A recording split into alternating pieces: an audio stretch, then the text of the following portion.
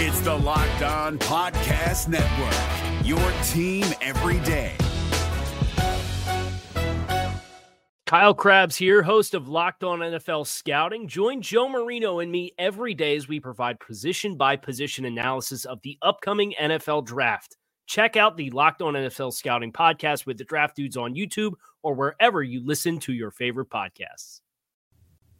Speaking of Wisconsin, let's bring in Joe Thomas, the former Browns great who will probably have a date in Canton next summer. He is advanced to, I think, the semifinal stage now. Congratulations on that, Joe. Let's start right there before we dive into the Browns. What do you make of the Luke Fickell hire at Whiskey? I think he fits them perfectly. Absolutely. You talk to anybody outside of Madison, Wisconsin, and people are saying this is a home run hire. We can't believe Luke Fickell decided to go to Wisconsin after being the guy that everybody wanted in college football for the last couple of years. But it's still a little bit bittersweet for a lot of Badger fans. And that's why I made the caveat that everybody outside of Madison, because the interim coach, the guy who'd been the coach in waiting for several years, was Jim Leonhard. He is one of the most beloved Badgers of all time. He played with me in Cleveland, played with me in Wisconsin, and everyone basically thought it was his job. And so even though on the outside, Luke Fickell is an absolute perfect fit, he is a guy that I think after a few months when the dust settles, Badger fans are going to absolutely love because of what he believes in, what he stands for, and the experience that he had at Cincinnati building that program up. And obviously he's going to have a lot more resources at Madison in the Big Ten to be able to build the program. But I think right now the heartstrings are still being pulled in both directions a little bit if you're a Badger fan, because Jim Leonhard did not get that job. Is he staying with the staff? That's a good question. Luke Fickell had his introductory press conference on Monday, and that was one of the questions everybody wanted to ask because, you know, especially a lot of the people that remember watching Jimmy or that played with Jimmy, they're a little bit hesitant maybe to jump on board right away with Luke Fickell because their buddy didn't get the job and they thought he would do a great job. But I think it would be such a home run if they were able to find a way to keep Jim Leonhard. But I think it's going to be tough because Jim Leonhard, obviously defensive guy, defensive coordinator. Luke Fickell, defensive guy, defensive coordinator. Right. They run very different schemes. And I think because so many of the current players are so loyal to Jim and they love him so much and we're disappointed he didn't get the job, there's going to be a little bit of leeriness from Luke Fickell's side of, hey, is it going to be a split loyalty if things get a little bit rocky early on between me and Jim? So it'll be really interesting to see if they're able to keep Jim Leonhard around. Yeah. Joe, if Jim Leonhard does leave Wisconsin and the Browns move on from Joe Woods, would he be a good fit as the Browns defensive coordinator? There's no doubt Jim Leonhard would be a successful defensive coordinator wherever he goes. And I think Cleveland obviously potentially is going to be one of those spots with as much as the defense has struggled this season. I think Jim Leonhard last offseason turned down the Green Bay Packers defensive coordinator job because he wanted to stay at Wisconsin and he thought he was going to be the head coach eventually. And because of the move to Luke Fickell, a lot of people speculate, knowing Jim Leonhard and knowing how smart he is, how well he connects with players, how good he is from a scheme and a teaching standpoint, and how maybe college football doesn't fit him quite as much because he isn't as big of a recruiter as a lot of these guys have to be these days, that there's a lot of speculation he's going to try to make that jump this offseason to the NFL to be a defensive coordinator there. I'd love him. I mean, I love his style. That would be a tremendous fit. He would fit great here. Joe, let's talk. Before we get into the Browns, Jay did mention coming in, you're one of the finalists for the Hall of Fame. You know, obviously you're going to get in. You had a magnificent career. How do you feel? Obviously you're excited, but like, what are the thoughts? Even though maybe, we all assume it's an obvious thing, but I assume you do too. But I don't know. But like, what are your thoughts on eventually being named the Hall of Famer? How exciting is that? Yeah, it's exciting just to be part of the process. And, you know, I'm a realistic person. I know I'll probably be there at the Super Bowl as one of the finalists that potentially gets announced whether you make it or not. So I haven't really paid super close attention to the process of the voting as it goes along, as they continue to narrow things down. And it made my mom kind of upset because I think last week was when the latest narrow down happened. Yeah. And they don't like call you and say, hey, congratulations, you're officially a semifinalist or Right. a quarterfinalist or whatever it is. Yeah. And so I didn't even really notice until I saw it on social media, like I think maybe Sunday or Monday or whatever it was, because I didn't do any media over the Thanksgiving holiday. And my mom sent me a text message. She's like, honey, I really think you should let us know when these really big events happen in your life. You were named, a finalist. She's like, some lady came up to me at the grocery store and congratulated me, and I didn't even know what she was congratulating me for. And I was like, Mom, they didn't even call me. Like, I didn't even know either. I'm sorry. I'll let you know, but don't worry. I'm pretty sure things are going to go the way we want until we get to the Super Bowl. And that's really where the big decision and the nervousness will really start for me when you are a finalist and whether you do get that knock on the door or not. Yeah. By the way, I got into a knockdown, drag-out brawl on text messages. So I'm in this text chat with a bunch of dorks like me who play fantasy. Like, we're like insane fantasy football players, right? And we got into an argument over if you had to choose for the Hall of Fame between Joe Thomas or Darrelle Revis, if it was only you two guys and only one could go in, that's easy. Who would get in? And I said, I'm not just saying this because you're here, I said, to me, it's a no-brainer. Joe was great every year in his career. Darrelle Revis was great, but he wasn't great every year of his career. That, to me, or was for the obvious. long stretch that Joe was. And we were just like, I was like going, me and this guy were just going, but he's a big Jets fan, this guy, so he's biased. Yeah. That's all he has. We were going at it. I don't know. But Joe, there's some awesome names that you're on there with. Because, I mean, a lot of those guys belong in the Hall of Fame, no doubt. Yeah, there's no doubt. It's going to be a really strong class. And, I don't get into rating like how strong the classes have been. But maybe the last 3-4 classes, there's been a couple in there that have been critiqued a little bit. Deion Sanders was one of the guys that came out and said some of those things. But certainly when you look at the guys who are going to be finalists and potentially who are going to be in this year, it is a really super strong class. Like you mentioned, Darrelle Revis, Revis Island. And I think a lot of times when guys have their own nickname like that and they kind of define a generation of that position, especially a cornerback, which, is a little bit more flashy than left tackle. Certainly they've got a lot of awesome recognition, and deservedly so when he gets into the Hall of Fame. It's going to be well-deserved. Dwight Freeney, another guy, I think he's a first-time finalist or a first-time potential nominee this season who, in my opinion, I always said he was the toughest pass rusher that I ever went against. I mean, he beat up the best left tackles in the NFL over about 13 years, going back to when he was a younger player, taking Jonathan Ogden's lunch money, taking my lunch money early in my career when he was a little bit later in his career. So he's certainly another guy that's very well deserved. So it's going to be really fun. Whoever gets in, it's going to be a really strong class, I think. This is a little strange question. Your man Deshaun Watson has not played in 700 days or something like that. Now, that's a long time off of football. Obviously, he has trainers and different things like that. You've been retired for how many years? What, 5? Is it 5 years? 5 years. Five, that's crazy. If you had a year and you had 1 year to just train and come back, could you make it through one game? People always say, do you have any snaps left? And you'd be like, no, I get hurt the first play. I tell people that right now. I'm done the first 2 snaps. Yeah. Could you make it through a game if you had 1 year to train and get back in shape? 100%.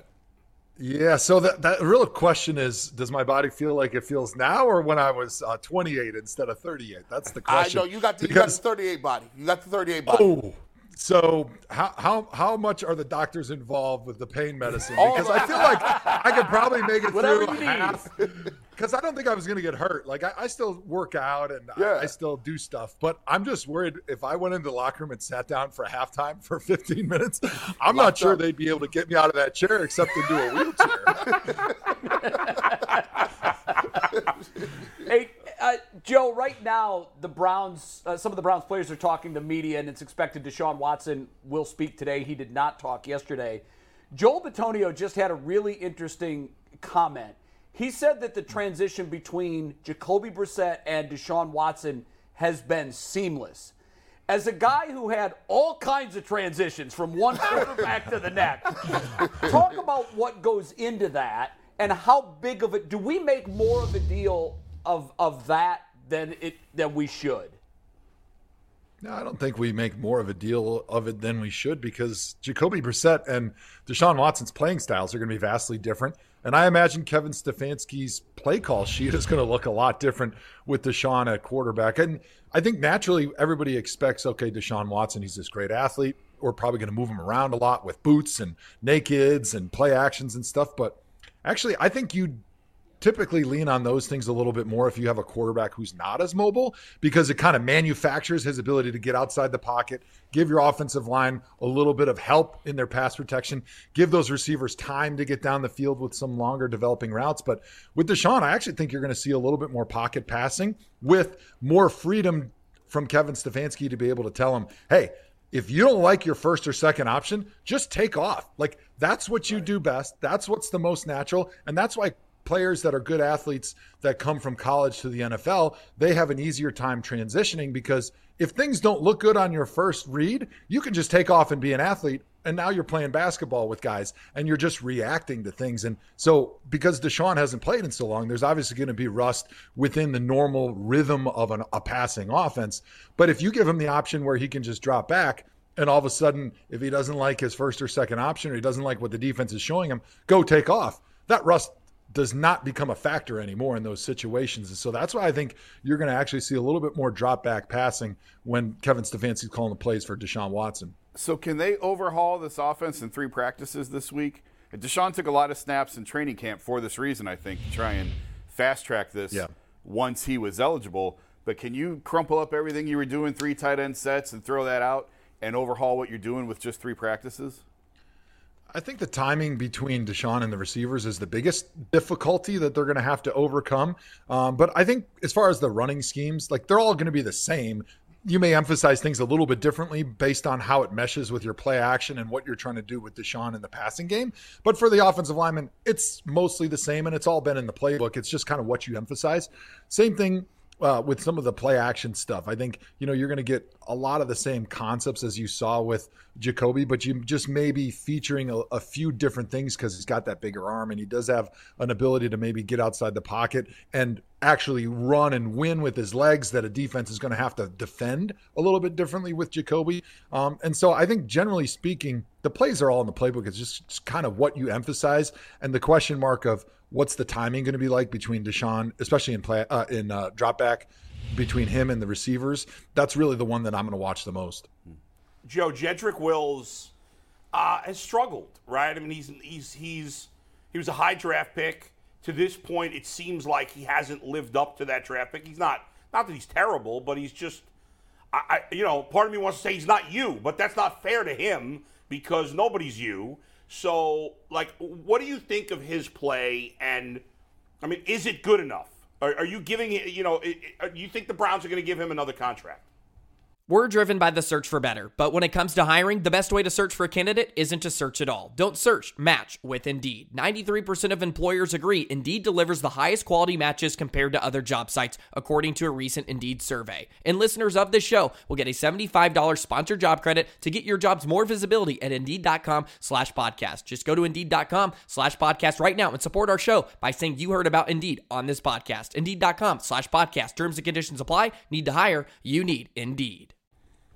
That's a tough position there. As you know, I mean, there's few of us that are good looking enough to play left tackle in the NFL, much less be able to elevate their skills to a high level. But I think when I'm watching Jed, I'm looking at what's the trajectory of his performance. And I think he's playing his best football of his career. I think he still has room to grow. Okay. I think he has a long way to go to become a great left tackle, which that's where his potential is. He's got a high ceiling. That's why he was a high draft pick, and he showed it at Alabama. And where I see issues in his game at times is when he's not exactly sure what he's supposed to do, whether it be what the defense did, if they changed something, or if it was different than the look he practiced during the week, or maybe he's out there and he's not exactly sure what the call was, even though maybe he got it from Joel. He wasn't exactly positive what to do. He kind of freezes a little bit, right? He kind of plays and takes himself away, rather than sometimes guys just become overly aggressive in those situations and they become out of control if they don't know exactly what they're doing. With him, he goes the other direction, and it kind of looks like he's being lazy when he's out there because he's unsure of himself. He doesn't want to get in the running back's way. He doesn't want to run into somebody or fall down in somebody's legs that are going to get all pissed off at him, and he's going to look like a stooge when he's doing that. So he kind of pulls back. And I think that's one of the things that he really needs to work on. But I'm really encouraged because that's just a matter of becoming even more comfortable in the system, being more comfortable playing with the guys around you. And you say, well, he's already in his third year in the NFL. He should be there. Well, everybody improves and grows at different speeds. So you can't expect everybody to line up day one and have the offense mastered, have every defense they go against mastered, because it's a difficult position. And I think that's why the Browns, I don't know if they're going to give him a long-term contract right away this offseason, but I definitely think he's going to be the left tackle for at least a couple more years to see where this improvement trajectory heads. Because if he continues to improve at the speed with which he's improving, in a couple years, he's got an opportunity to be a Pro Bowl tackle, and you don't want to let that guy walk out the door because he wasn't able to do that in year 2 or year 3 of his career. Our untrained eye says he's having a terrible year. Did you say you think he's having a good year, the best year of his career? I think he's playing the best of his career. Last year, I didn't like how he played. I thought that the ankle injury really nagged him quite a bit. But I think part of the problem is, in your third season, when you're a top pick, the microscope's on you in everything you do. And now in the social media world, you get people that, like us, like bozos like me, that either have a take that he's going to be a great player or he's going to be a bum. And then so we look to reconfirm those takes throughout the season. And it's easy when you're watching 69 plays or 70 plays for an offensive lineman. It's easy to take 3 or 4. Even when I was at the best in my career, you could take 2 or 3 plays from almost any game and you could highlight him on social media and say, look at this guy, he's a bum, he's getting beat. Because that's just the nature of the position. Like, if you grade out 67 good plays out of 69 or 70 good plays in a game, that's going to put you in the Pro Bowl every single season, because anything over 90% success on the offensive line of doing your job is pretty good. Now, the level gets raised a little bit when you're Joe Bitonio, because you're looking for perfection week in and week out. But you don't get rid of a tackle who's grading out at 89 or 90%, especially at left tackle, playing against the best competition against the other team each week, just because he's got a couple bad plays. It's all about, hey, is he progressing? Is he giving us a chance to win? And what is the replacement options? Which, as a tackle in the NFL, there's a lot more seats available than there are guys that are good enough to fill them. So you do not want to get rid of a guy like Jed, who's playing good football and who's also improving each season. Joe, just a couple weeks old now, but were you surprised you got a little pushback from the Saturday comment? I would looked at it and I was like, okay, well, you just figured like, hey, maybe, he likes guys going through the rankings, but it seemed like on the internet, it seemed like people gave you a lot of pushback. And Coward, too. Yeah, were you surprised by that? No, because if you looked at the people who gave pushback, they were either really good friends with Jeff Saturday, they were his coworker, or they were somebody that coached or played with him or wanted a job on his coaching staff. And some of them even said that. So, there's bias in all walks of life, certainly in the media. And when your buddy gets a job, you're going to probably root for him, which is great. And if you want a job on his staff, you're probably going to root for him and push back. And, so those things are kind of natural. But I think you're starting to see a little bit, and I'm not rooting against Jeff because I think he's a great dude. I know him a little bit from playing with him in the Pro Bowl, from working with him for a brief time at ESPN before I took my NFL Network job. And he's a great human being. So I'm not cheering against him as a person. I just thought that, hey, I hold the role of head coach in really high esteem, especially because I've seen a lot of them fail, because it is not an easy job. And I believe that having a little bit of experience as a coach, makes a big difference. And I think you kind of saw that a little bit in this last game. And I think that it's difficult as a man, even though you're a great leader like Jeff Saturday is, to stand in front of a bunch of players and sell week in and week out your message and your vision when you've never been a coach. I know he's been a great player for a long time in that league, but he's never sat in that role as a head coach. And then on top of that, you have to lead a group of coaches who now are a little bit leery about how you got that job.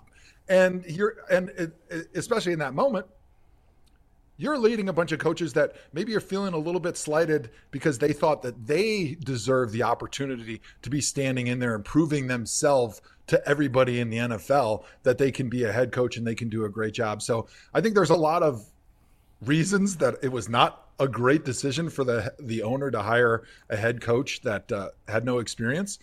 But I guess time will tell. And that doesn't mean he can't have success. Like, if I sit down at a blackjack table and I get 19 and I hit and I get 21, that doesn't mean it was a good decision, but I just got lucky and I got successful because the cards were in my favor. It always comes out in the wash. It always comes out in the wash. That's right. We'll find out. We'll have a much better idea at the end of the season. McNuggets has a question for you. What's up, Joe? How you been, man? Long time no talk. Good. How are you, McNuggets? Good, I'm doing good. They're boys. No, I'm seeing you. We've been texting back and forth. Joe, when I texted you yesterday, am I in your phone as McNuggets, or am I just locked in there as or you just a random phone number? No. You don't even have a last name. It's just McNuggets, and then underneath there's no like title. There's nothing else. It's McNuggets and the number. That's it. That's all I need. I love it, Joe. I do have to ask a serious question though about the Jeff Saturday comment. Let's take tag board full here. You said it was the most egregious thing that you can remember happening in the NFL. The most egregious thing about this was the tiny chair they put you in on this set. They flew you to Germany and put you in a toddler chair. Joe, you're like 6'7", like 300 pounds still. What's up with that? It's the NFL now. They can't get you a better chair than that? Shockingly egregious. Yes. Hiring a head coach with no coaching experience, very egregious. Putting me in a chair that looks like my 6-year-old son could sit in and fit comfortably at school, just as egregious. And it was funny because I was traveling through Europe with my kids. I went to Paris and then we went to Barcelona and then I jumped ship and went over to Germany for the game. And so I hadn't watched Good Morning Football that week. And I thought they would be at the desk like they are in New York. And so when I got there on Friday morning, I was like, really? You're going to make me sit in this little chair for 3 hours? That ain't going to work, guys. We need to get the adult table over here. Oh, man. I think we need to get the same chair for Bull. Oh, yeah. And just have Bull sit. Well, I weigh more than Joe now, so a lot more. Like 100 pounds. What's funny is if we can take that shot again, the other people look perfectly normal and comfortable. They was lounging. The dude to the right is just kicking it. Look at it. They just moving around, feeling free about it. Let me get my coffee off the table. Look at him. He over there chilling. Joe looks like Brad Sellers. Peter Schrager has a bigger chair than Joe Thomas. What is that? Never makes sense. What is that sweater he was wearing? He was a disaster. But That looked like a coochie. Very, very busy. Hey, don't throw darts at Peter. Peter's the man. Peter's great. I like Peter. No, that was not Peter's a shot awesome. at Peter. Yeah, Peter's great. Joe, I'm curious. Obviously, you didn't get to play with Nick Chubb. You retired the year before he came into the league. I just marvel at this guy every year. Not only is he one of the greatest players we've ever seen at running back 5 years into the career, and I don't think it's overstating that. And I don't know the guy personally. Seems like a great guy, but I don't know him. But on the field, what amazes me, there's never any showboating. Guys you see it all the time. Guys will be like hitting him when he's on the ground. He never gets mad. He never throws the ball. It must drive his opponents crazy. It seems impossible to piss him off. I've never seen him show any emotion on the field in any negative way for 5 years. Have you ever seen anything like this guy? The closest that I can remember is Barry Sanders. So if you're old enough to remember watching Barry Sanders on Thanksgiving, and I was a Packer fan growing up, so they played Detroit all the time. Yeah. And watching that guy go through what he went through during a game and just shaking guys out of their jock straps, going on 70-yard runs and getting in the end zone and just handing it to the ref and walking to the sideline like it was nothing was amazing. And I think that added to his aura over time, especially towards the end of his career, right? Whereas at the beginning of your career, if you're not showboating and you're not doing any look at me stuff, people don't give you maybe the credit that you deserve. And how great you are, it sort of goes unnoticed a little bit. And I think that's what's happening right now with Nick Chubb, because they have the same type of personality on the field. Very quiet, very to themselves, very humble. But it's something that over time, it builds slowly, that fan base, the way that not only his teammates and the fans in Cleveland, but the NFL fans respect how he goes about his business and end up loving him, that I think when his career is all over, we're going to remember him a little bit like we remember Barry Sanders. Yeah, I think he's absolutely in that same mold. I have a question for you, Joe. Winning back-to-back games in the NFL is not easy. The Browns haven't done it this year. Winning 6 games in a row is very, very rare. G. Bush is mad at me right now. But G. Bush is drinking the 6-0 Kool-Aid. He believes there's a really good chance that the Browns run the table with Deshaun Watson and go 6-0. Talk about what goes into that, all of the luck, all of the breaks, aside from great football, when you really haven't seen it consistently from the defensive side all season. Well, it's funny. My son is a enormous football and Browns fan, and I think he's a young hedge fund manager because he was trying to play the predictability of win-loss consistency. And early on in the season, if you guys remember, the first 4 games for the Browns was win-loss, win-loss. And so he was convinced that the Chargers game was a win because they won the first one, lost, they won, they lost, so they have to win this one. And when they lost that game, he was in utter shambles because his model was completely shattered. And then we lost 4 in a row, and I think he just stopped being a Browns fan for a couple weeks. And then they beat Tampa Bay, and he's a Brady fan. And now he's back on, and he can't wait to watch the game, and he can't wait to see Deshaun Watson come back against Houston and start a new model and a new streak of actually winning more than one game. Your son, we have a sippy cup full of Kool-Aid for him. Congratulations. Yes. Shout out to him. He is now joined, by the way, you can go out to Circle K and get that 6-0 Kool-Aid.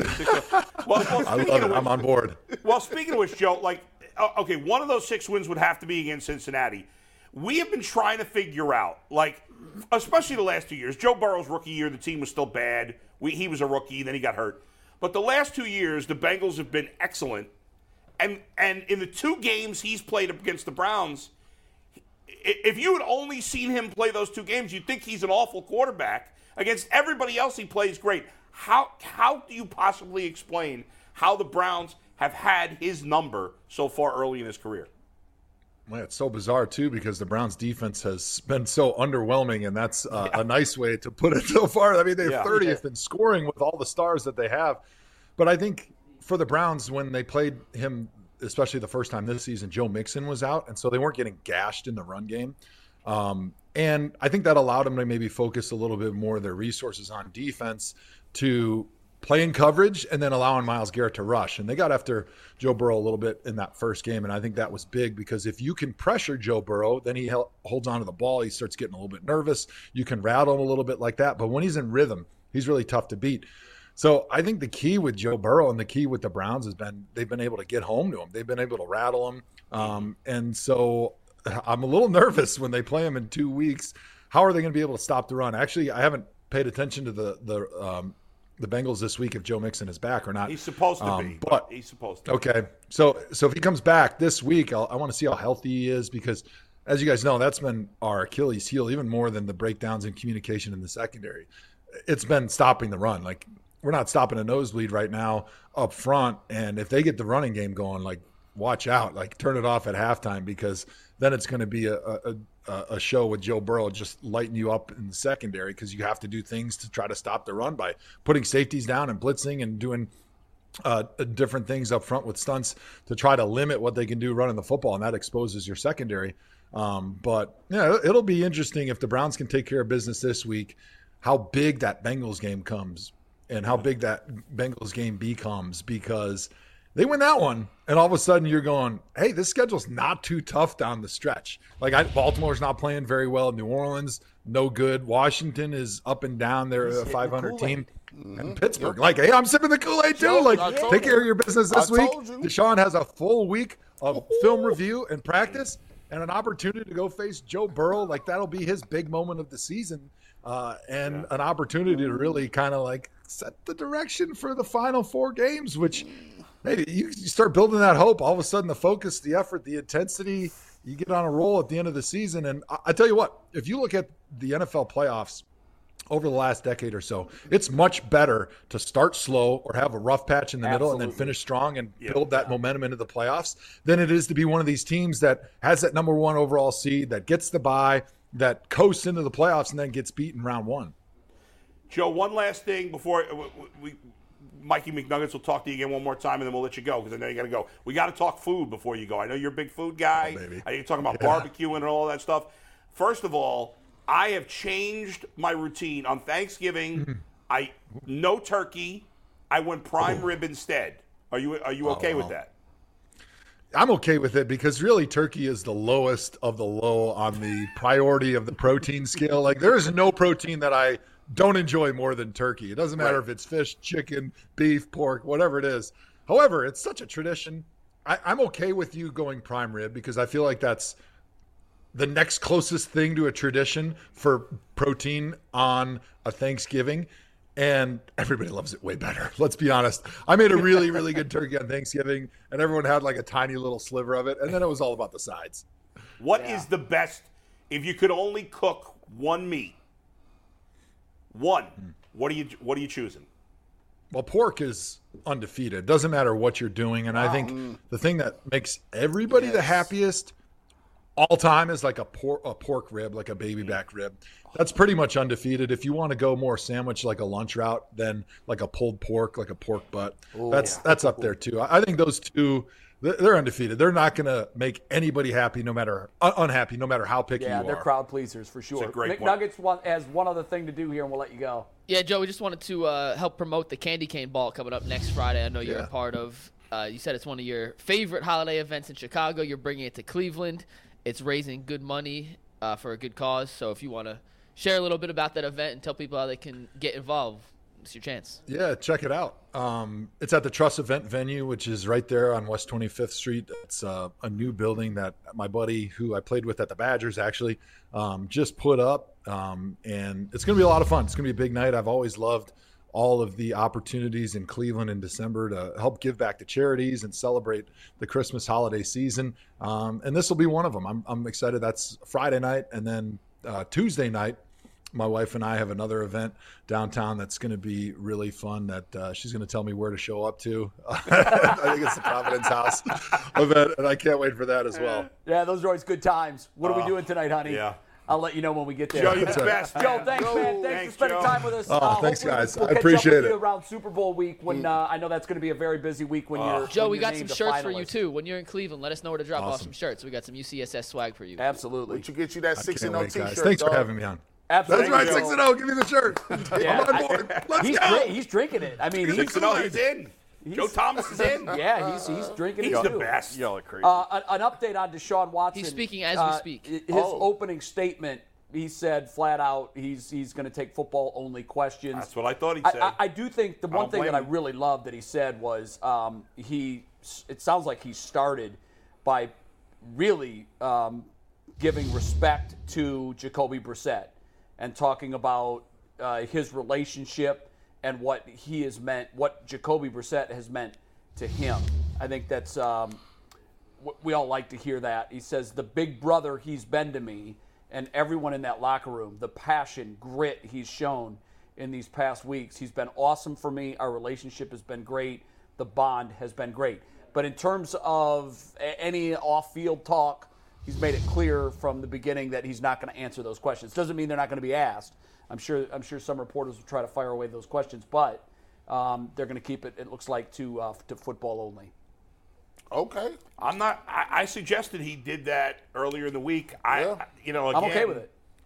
You have a problem with it? He mentioned that he was advised by because of the two pending lawsuits to leave the personal stuff alone, and he's here to talk about football. I think we're all fatigued by it only because, and I did say that there were other things for him to address. There is a new allegation, so there are pertinent questions to ask.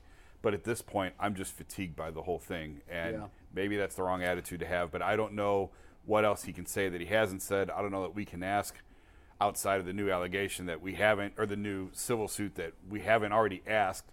I need to start covering a football team again. As a journalist, do you think people will start jockeying for an off-season piece? Do you think he'll be more forthright and talk about some of the things that are going on or happen in the off-season, not during the season? Or do you think that that's a 2-year type thing coming down the line? It depends on how the season ends. It depends on if he plays well. And it depends on the relationships that his agent has and who he trusts. Mm-hmm. That's the honest answer. The people around Deshaun have relationships with people in the media. And who do you trust to tell the story? And I said the other day, I think it's going to be a Netflix special in a couple of years. And I absolutely believe that. I think he's going to handle it himself. When he really tells his story, I think he wants to be in control of it. It's going to be big. Well, on that note, there is a Peacock documentary that I think was released last night.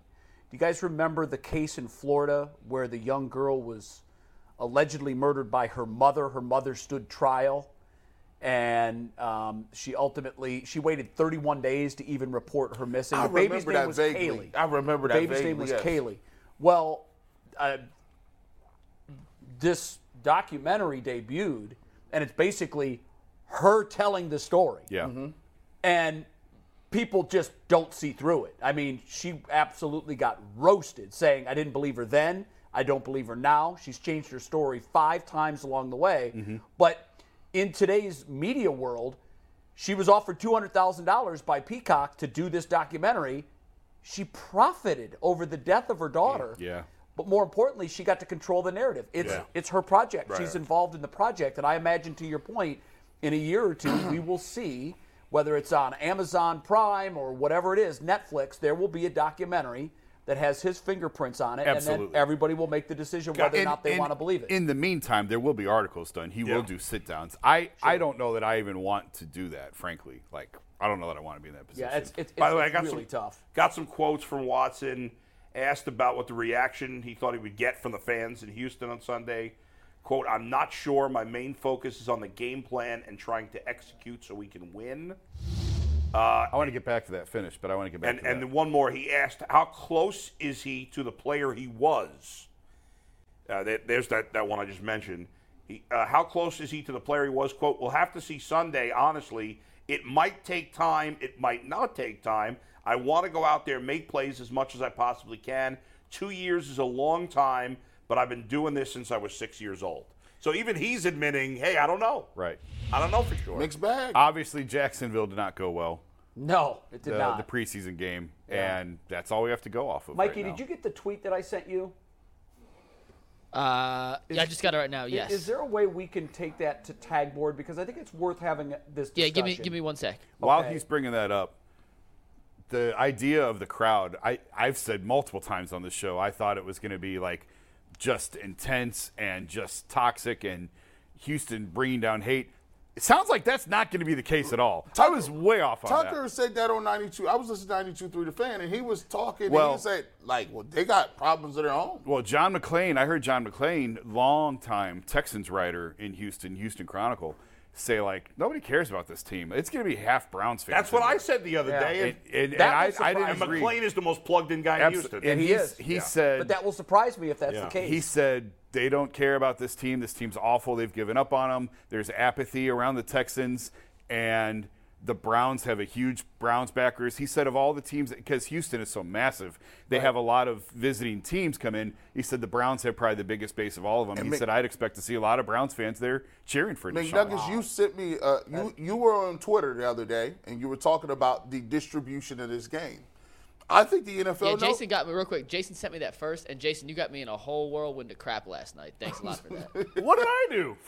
I tweeted it out, and it got completely turned around, and I got in a Twitter fight last night with 50 people. I felt like Jon Snow. And but you, over what? But you were right. You were right. I didn't see any of it. They don't want no parts of showing that. If you look at the map of where this game is going to be on TV, it's only in Houston and Cleveland. They're hiding it. They're hiding the game. Yeah. Of course they are. They want this is the league saying they're putting it under their rug. Yeah. And to that point, I think this is worthy of having we don't need to go nuts on it, but if you can tag board the tweet that I sent you, I find this fascinating, and it's not just this tweet. I've seen a lot of people tweet this. Remember, this is an owner of the most prolific NFL team in the league. And these are pictures, we've all seen these pictures before, of Jerry Jones. Why is it that the media is clamoring and can't wait to get their pound of flesh from Deshaun Watson over and over and over and over again? When has Jerry Jones stood in front of a gaggle of reporters to answer to these photos? It's creepy. He ain't never going to do that. You know that. Well, have these women accused him of sexual assault, as creepy as that is? They speak for themselves, Bull. Can't do that. What do you mean? Well, I'm not defending him, but the one on the left looks happy. They both were. But This is an owner of an NFL team. Yeah.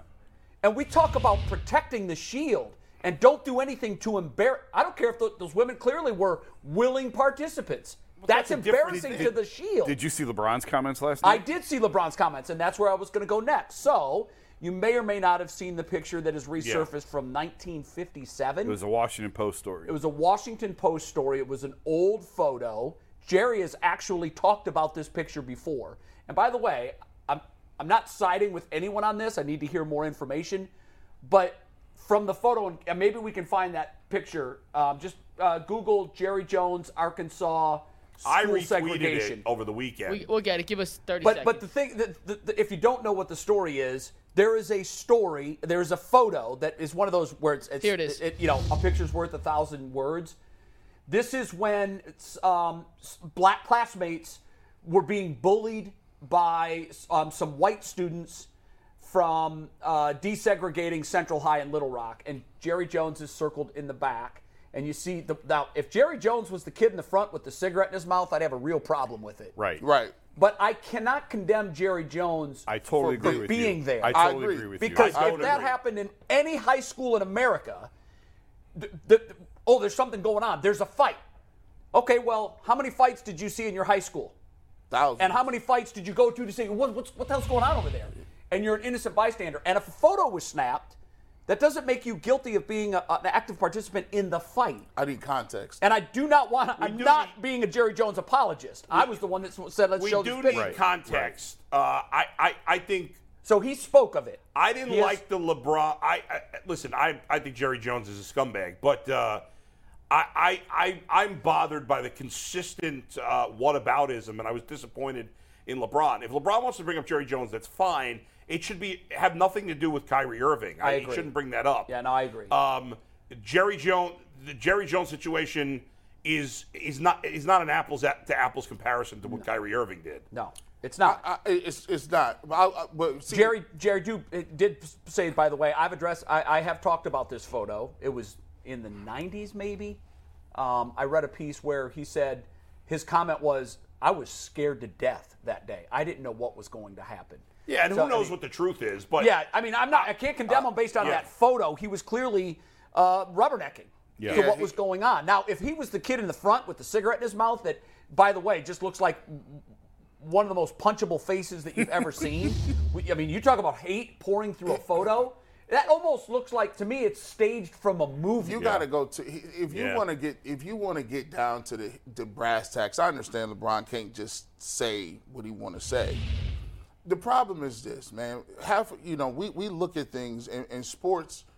We judge harshly people who dribble basketballs and make layups and throw footballs than we do with people with real power, real process in this world. You can't tell me that, we're still talking about this guy. We're still talking about Deshaun Watson. But we still get a guy who can say, look, I got 25, 26 allegations. I'm going to run for president again. And half of the country will vote for him. They did the first time, yeah. Right. But hold on. The other half of us have been screaming about it for 6 years. Here's the problem. Yeah. The problem is he's not paraded on that team. You don't hear. There's no parades. There's no nothing. There is no allegations. They don't go look for the women. They don't care. Yes. No. Hold on. Watch this. No. Yeah. To the point when I watch Deshaun Watson, it's over and over and over and over and over and over and over, right? Every single week, even after 11 weeks. But you telling me, and it's hard for a black man to say, we talk about a quarterback who throws a football, but half of our country does not even care that our president, the highest of the food chain, Joe Thomas just said he holds coaching in high esteem. I hold the president in high esteem. And for half of my comrades to say, I'm going to willingly sign up for that again, when you tell me about Deshaun Watson, we're kind of cynical. We're like, really? You guys care? Really? I don't buy that. Like, the other half of the country is horrified by him on a daily basis. So I don't. 75 million people. Half the country doesn't care what Kyrie did or said. Well, there's a difference, too, between allegations like And that's what Deshaun Watson, these are allegations. Yeah. In the criminal sense, he faced 2 grand juries and was not indicted. Right. We know that the criminal bar is at its lowest to get an indictment. They couldn't even do that. So I understand your point. However, from the allegation standpoint, where we have to be really careful when the allegations are flying around, truth be told, there was a story circulating before the 2020 election that Joe Biden had raped a woman. Thank you. And so at that point, well, it's an allegation, and we can't prove it. It's almost the opposition research. Was there a legitimate? Politics. I mean, was it from a legitimate source? Well, what I remember from the story was this. Jay, that's one. No. Trump's had dozens and Well, dozens. that's of to the allegations. 26 of Deshaun Watson. We're like, well, what number is it where we have to believe them? But on the Biden thing, You can choose to believe whatever you want. right? But what was interesting with me on the Biden thing was at the time the woman was working in his office as an aide, and she quit over this incident. They pulled tape from the Larry King show from this woman's mother calling Larry King live. It got through on the air and saying, my daughter works for a prominent senator in the United States. I think she even named Joe Biden. And what he did to her was inexcusable. What that does was it goes back to that moment in time and shows that there was something going on there. Did he do it? Who knows? Did any of these happen? Did Deshaun Watson do it? Right, but we don't know. But we're all left to make our own decisions. Sure, but the reality is when you have 25 allegations or whatever with Watson, right, or dozens and dozens of allegations as Trump had, which is why not to mention trying to overthrow the government, which is important. Why we have to remember these are allegations. I hear you, but he wasn't. It's hard to Deshaun believe. Watson was not convicted. It's much harder to believe that 20 and 30 people are lying versus one person. But are you willing to judge Deshaun Watson as guilty? We all judge. I know, but are you willing to do that? Am I guilty of? I think there's probably somewhere in between. Right. It's impossible to believe for me. I think it's that impossible nothing happened. That he did absolutely nothing wrong. I'm in that camp. I find that impossible to believe. Here's the problem we have with a double standard. You can do that and be a white man, be president. You can't do. But you shouldn't be. But it's not about what you should. Yeah. It's not about should. The reality is it happened. Yeah. McNuggets has to do a recap. Right, but to say nobody's talking about it is not true, though. Well, he just said I'm coming out for president. How many people said I'm going to do 25 allegations? Where are the women? If you're looking for the most comprehensive NFL draft coverage this offseason, look no further than the Locked On NFL Scouting Podcast. Join the draft dudes, Kyle Krabs and Joe Marino, as they go position by position through the NFL free agent class and into the star-studded crop of college stars who will be selected in the 2024 NFL Draft. If you want to know who your favorite NFL team should be adding to its roster, you need to check out Locked On NFL Scouting, available on YouTube and wherever you get your podcasts. Part of the Locked On Podcast Network. Your team every day. They've already been brought out. So that does not disqualify you. Guys, we are a sports show, and the Ultimate Cleveland Sports Show is brought to us today by BetJack. Sports betting is going live, on January 1st. Download the BetJack app today so you can have skin in every game, anywhere, anytime. BetJack, Ohio Sportsbook. I've talked to people that have gone to their new sportsbook, Vegas-style sportsbook. It's theater, it's plush. Everybody that's been there's only 3 of them, but all 3 of them told me it is a Vegas feel in downtown Cleveland. So it's going to be sick. If you look, because a lot of people like to bet on games, but a lot of people like the atmosphere of the sports book and all the excitement that's going on and making friends and getting invested in other people's big bets. Just like when you walk by the $10,000 table in Vegas on blackjack, I can't walk by that table without gawking. And by the way, it's fun to kind of live vicariously through them when they're putting $10,000 on the line for one hand. I went to Vegas for March Madness and did a story from Caesar's Palace. Oh, that's a great idea. It was great. Because it is unlike first weekend of March Madness else. And that's coming here, and we'll be able to experience that beginning January 1st. You think they'll let you put a bet on 6-0 for the Browns? Is that a bet? How does that happen? It won't be open until January 1st. Not there, but Vegas? Vegas, yeah. You can probably bet on that. I'll look it up for you. You can bet on whether or not the guy's first carry in a game is going to be over 2.5 yards. You can bet on anything. That's pretty much. Question for you guys real quick. I think you should lay 100 just to make it fun. I will. We got what? We got 14 minutes where we got to wrap. Do we want to do the bucket game? Yes. Bucket game. And final takes, or do you want to do Cavs and skip can final we do take? bucket game and Cavs? What the Does anybody have a must-do final take today? No. If we don't do Cavs now, we'll do it for overtime. We'll save it for overtime. No, I'd much rather do the Ask the Show question. We'll do Ask the Show tomorrow. Those questions. Let's do bucket game. Let's stop wasting time. Bucket game. Bucket and game. Cavs. Go. All right, Bucket so we're game, going to do a game we created. Got it. It's called Drop in the Bucket. It is exactly the opposite of what Jay just did on that shot where he It should have missed. gone in. It missed. It hit the rim and came out. So you guys have all played blackjack, correct? You've all played Many blackjack. times. Love it. Sure. The premise of this game is essentially blackjack. Okay. Deshaun Watson has thrown in his career 104 touchdown passes. Right. So we're going to put former Browns quarterbacks in a bucket until we get as close as humanly possible love this idea. This is to good. 104 touchdown passes. Now, is this since 99 or all time? Since 99. Damn, But this is throw career. Bernie in there. We got it. But this is career touchdown passes. I got to find my scale. Okay, I got my scale. Steve, do we have the graphic ready? This is the empty bucket. Yeah. And Give me Deshaun Trent Watson. Dilfer. The goal is to no, I'm gonna give you a name. Right. And then you guys have to panel decide hit or stay. It's like blackjack. We're trying to pick the 4 Browns quarterback. No. No, one. He's No, gonna I'm gonna give you the flip name. it over. He's gonna give us. Oh, I'm gonna okay. give you a card. It's like the river. I'm gonna give you a card. Got it. And you tell me if If you want to it's- hit. yes. And continue to fill the bucket, or if you guys are comfortable staying So we're trying to get to 104 without going over? without going over. Okay. Exactly. Very good. Love Are you it. guys ready? Yes. Deshaun Kaiser. Oh, Hit. We'll totally hit. As long as we don't go over, we're fine, no matter how under we are. No, you got it as close as possible. Hit. Yeah. As close as We're possible. hitting He We're hasn't hitting. thrown many touchdowns, so wouldn't No. we want somebody with more? He's going to. It's Well, you ever blackjack. played We blackjack don't in know your what life? the next card is. fair We enough. don't Go know ahead. who he's going to come So up with. obviously the first two. So we're going to hit. I got it. I got it. Deshaun Kaiser and Kevin Hogan. Oh, Come on, keep hitting. hit. Hit. Those are deuces. Yeah. So somebody have a running count. Yeah, we got to be counting Somebody here. got a though. running counter that- Deshaun had 1 year as a starter. Yeah. Yeah. He threw what? 10? It's Maybe. just for I'm the going to put Browns him at to- These 10. career touchdown passes. So these guys have maybe Oh, 20 career? between them. Not. Yeah, but he didn't throw any when he. I mean, He went when to he left Green here, Bay. he was He trash went to too. Green Who's Bay. the He was second terrible. guy again? Kevin Hogan. Kevin Hogan. Yeah, Okay. he was in These Hogan's guys family. have maybe I'm giving 20 him touchdowns 5. between them. 5 versus 5. 5. You You want guys are very close to both of them so far. Yeah. You want to put a 5. 15? Yeah, Okay. 15. 15, we're hitting. Deshaun Kaiser, Kevin Hogan, and Cody Kessler. 20? 11. Are we building up to 104? Yes. So keep going. No, but we No, got we want to we have to know. know We where we are. Let's guess how many he So I threw. think 11, right? 11, maybe. I'm going to put him at 20. 20? That's No. kind of high. No, for not that Hogan. high? That is high.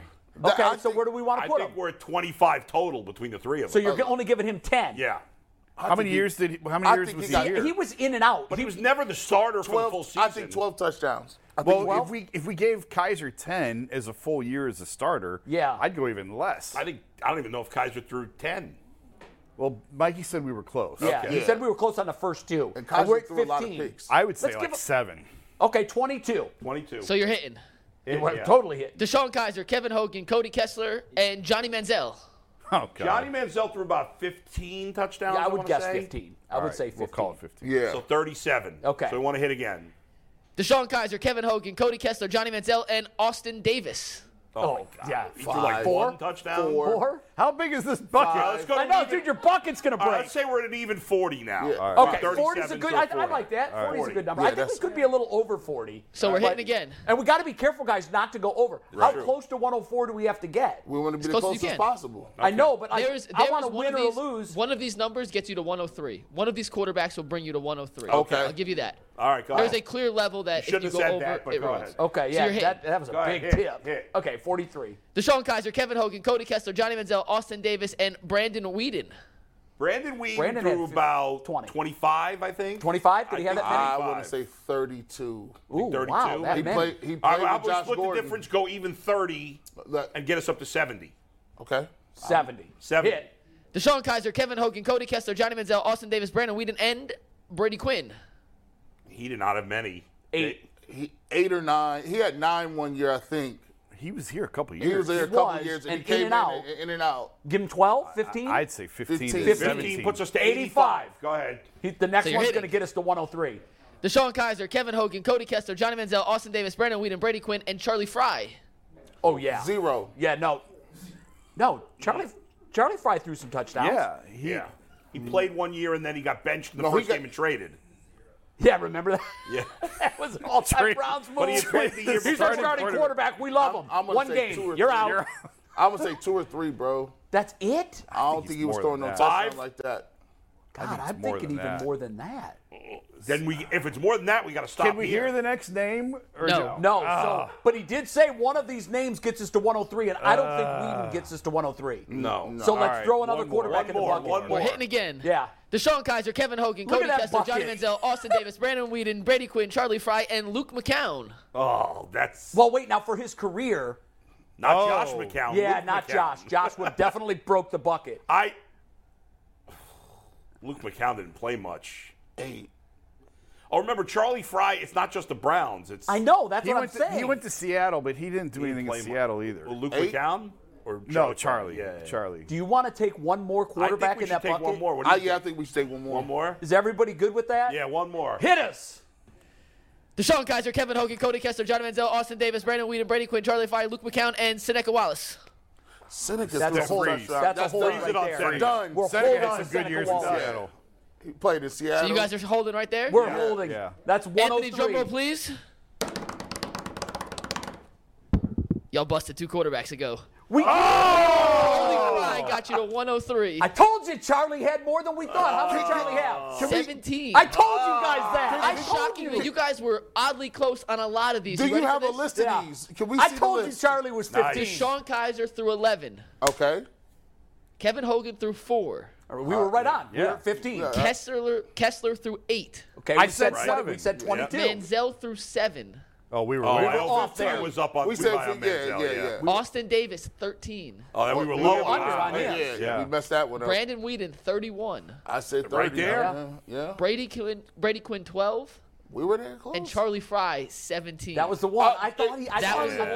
That one screwed. Yeah. So in totality, if you combine the career touchdown totals of Deshaun Kaiser, Kevin Hogan, Cody Kessler, Johnny Manziel, Austin Davis, Brandon Whedon, Brady Quinn, and Charlie Fry, they have one less career touchdown pass. That is so pathetic. than our friend. That's Deshaun like Watson. I'm embarrassed to be a Browns And that's fan. not just with the Browns. That's in their whole career. That is entire careers. How many years? It'd be too hard to do. I mean, you're probably talking 100 Bucket games. is overflowing. 100 games. Shout out to Anthony, by the way, for the graphics. Nice He job with the outdid himself. graphics, The fellas. graphics Good are job. great. Awesome. So we The wanted to graphics do are this great. with Joe Thomas. We're going to do it with DeQuell tomorrow. Nice. But I wanted you guys to play first. I like this So game. when I DeQuell love that plays game. tomorrow, That's I feel like a you should staple. do that again with other, Yeah. yeah, I we'll, like we'll that. figure out Great other game. ways to do it. The touchdown passes and Browns quarterbacks are a little easier. And we're going to tell you guys about Cleveland Whiskey real quick because their new Christmas ale is out. And if you guys haven't tried it, it is delicious. Cleveland Whiskey, Christmas bourbon. Drink responsibly, my friends. Drink responsibly. Don't Guys, I'm experiencing. By the way, my people say that we might have a little something on set from Cleveland Whiskey. I'm good. just going to figure it out. I've got Guys, a promotional bottle at talk home. to I me keep about the forgetting to bring Cavs in. here because I am watching these games with no emotion. I'm like kind of bored. Well, because I don't you it's know the time that of the it means season. nothing. I just can't get. I'm like watching them like with dead eyes. So last night they were tied And they at played 21. a great game last night. They were tied at 21 Yeah. against a good Philadelphia team. They're in the 5 right now, Philadelphia. But from the point of it being tied at 21, the Cavs went on an 11-0 run, and it was over. Philadelphia went more than 6 minutes between the first half and the second half where they didn't score a point. Yeah. Half a quarter, they didn't score a point. That's what the Cavs looked like in the third quarter against Milwaukee right around Thanksgiving.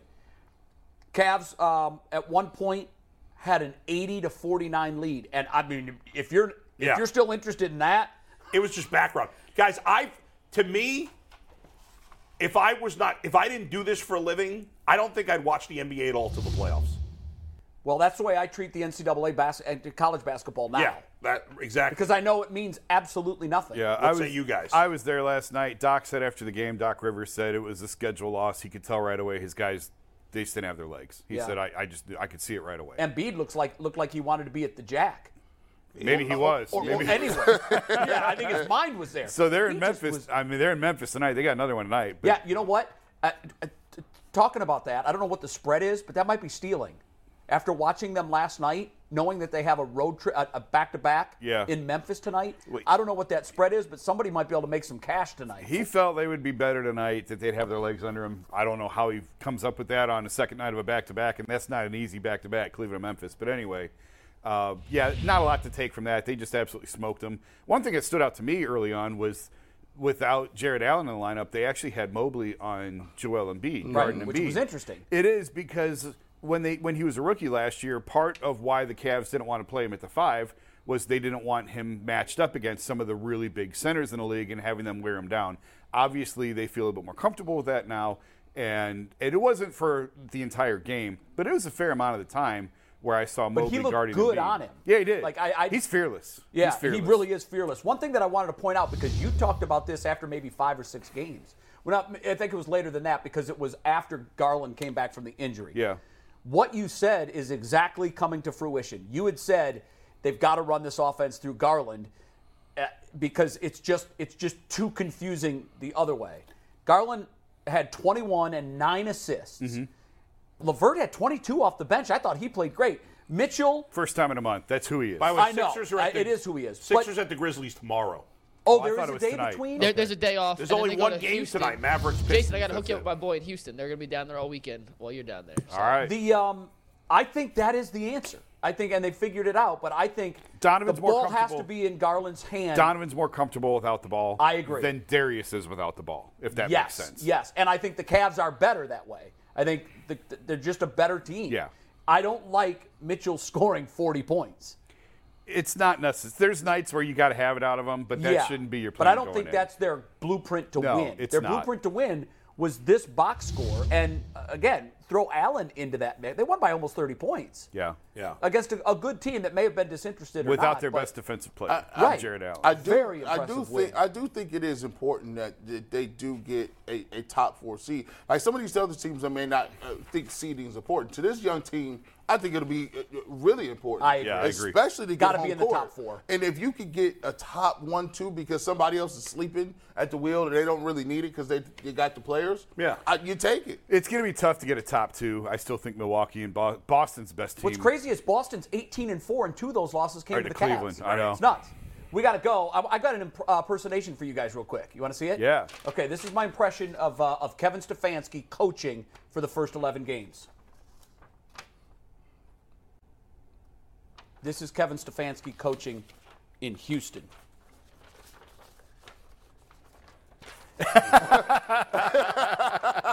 That play sheet's going to be a lot bigger, boys. It's going to be a lot bigger. Coming up. Tomorrow, Bulls at the Cleveland. I'll be there. Come join me at the Cleveland. They're 11-1. Polk and Tyvus in the house. Overtime coming up for all you parking? paid members.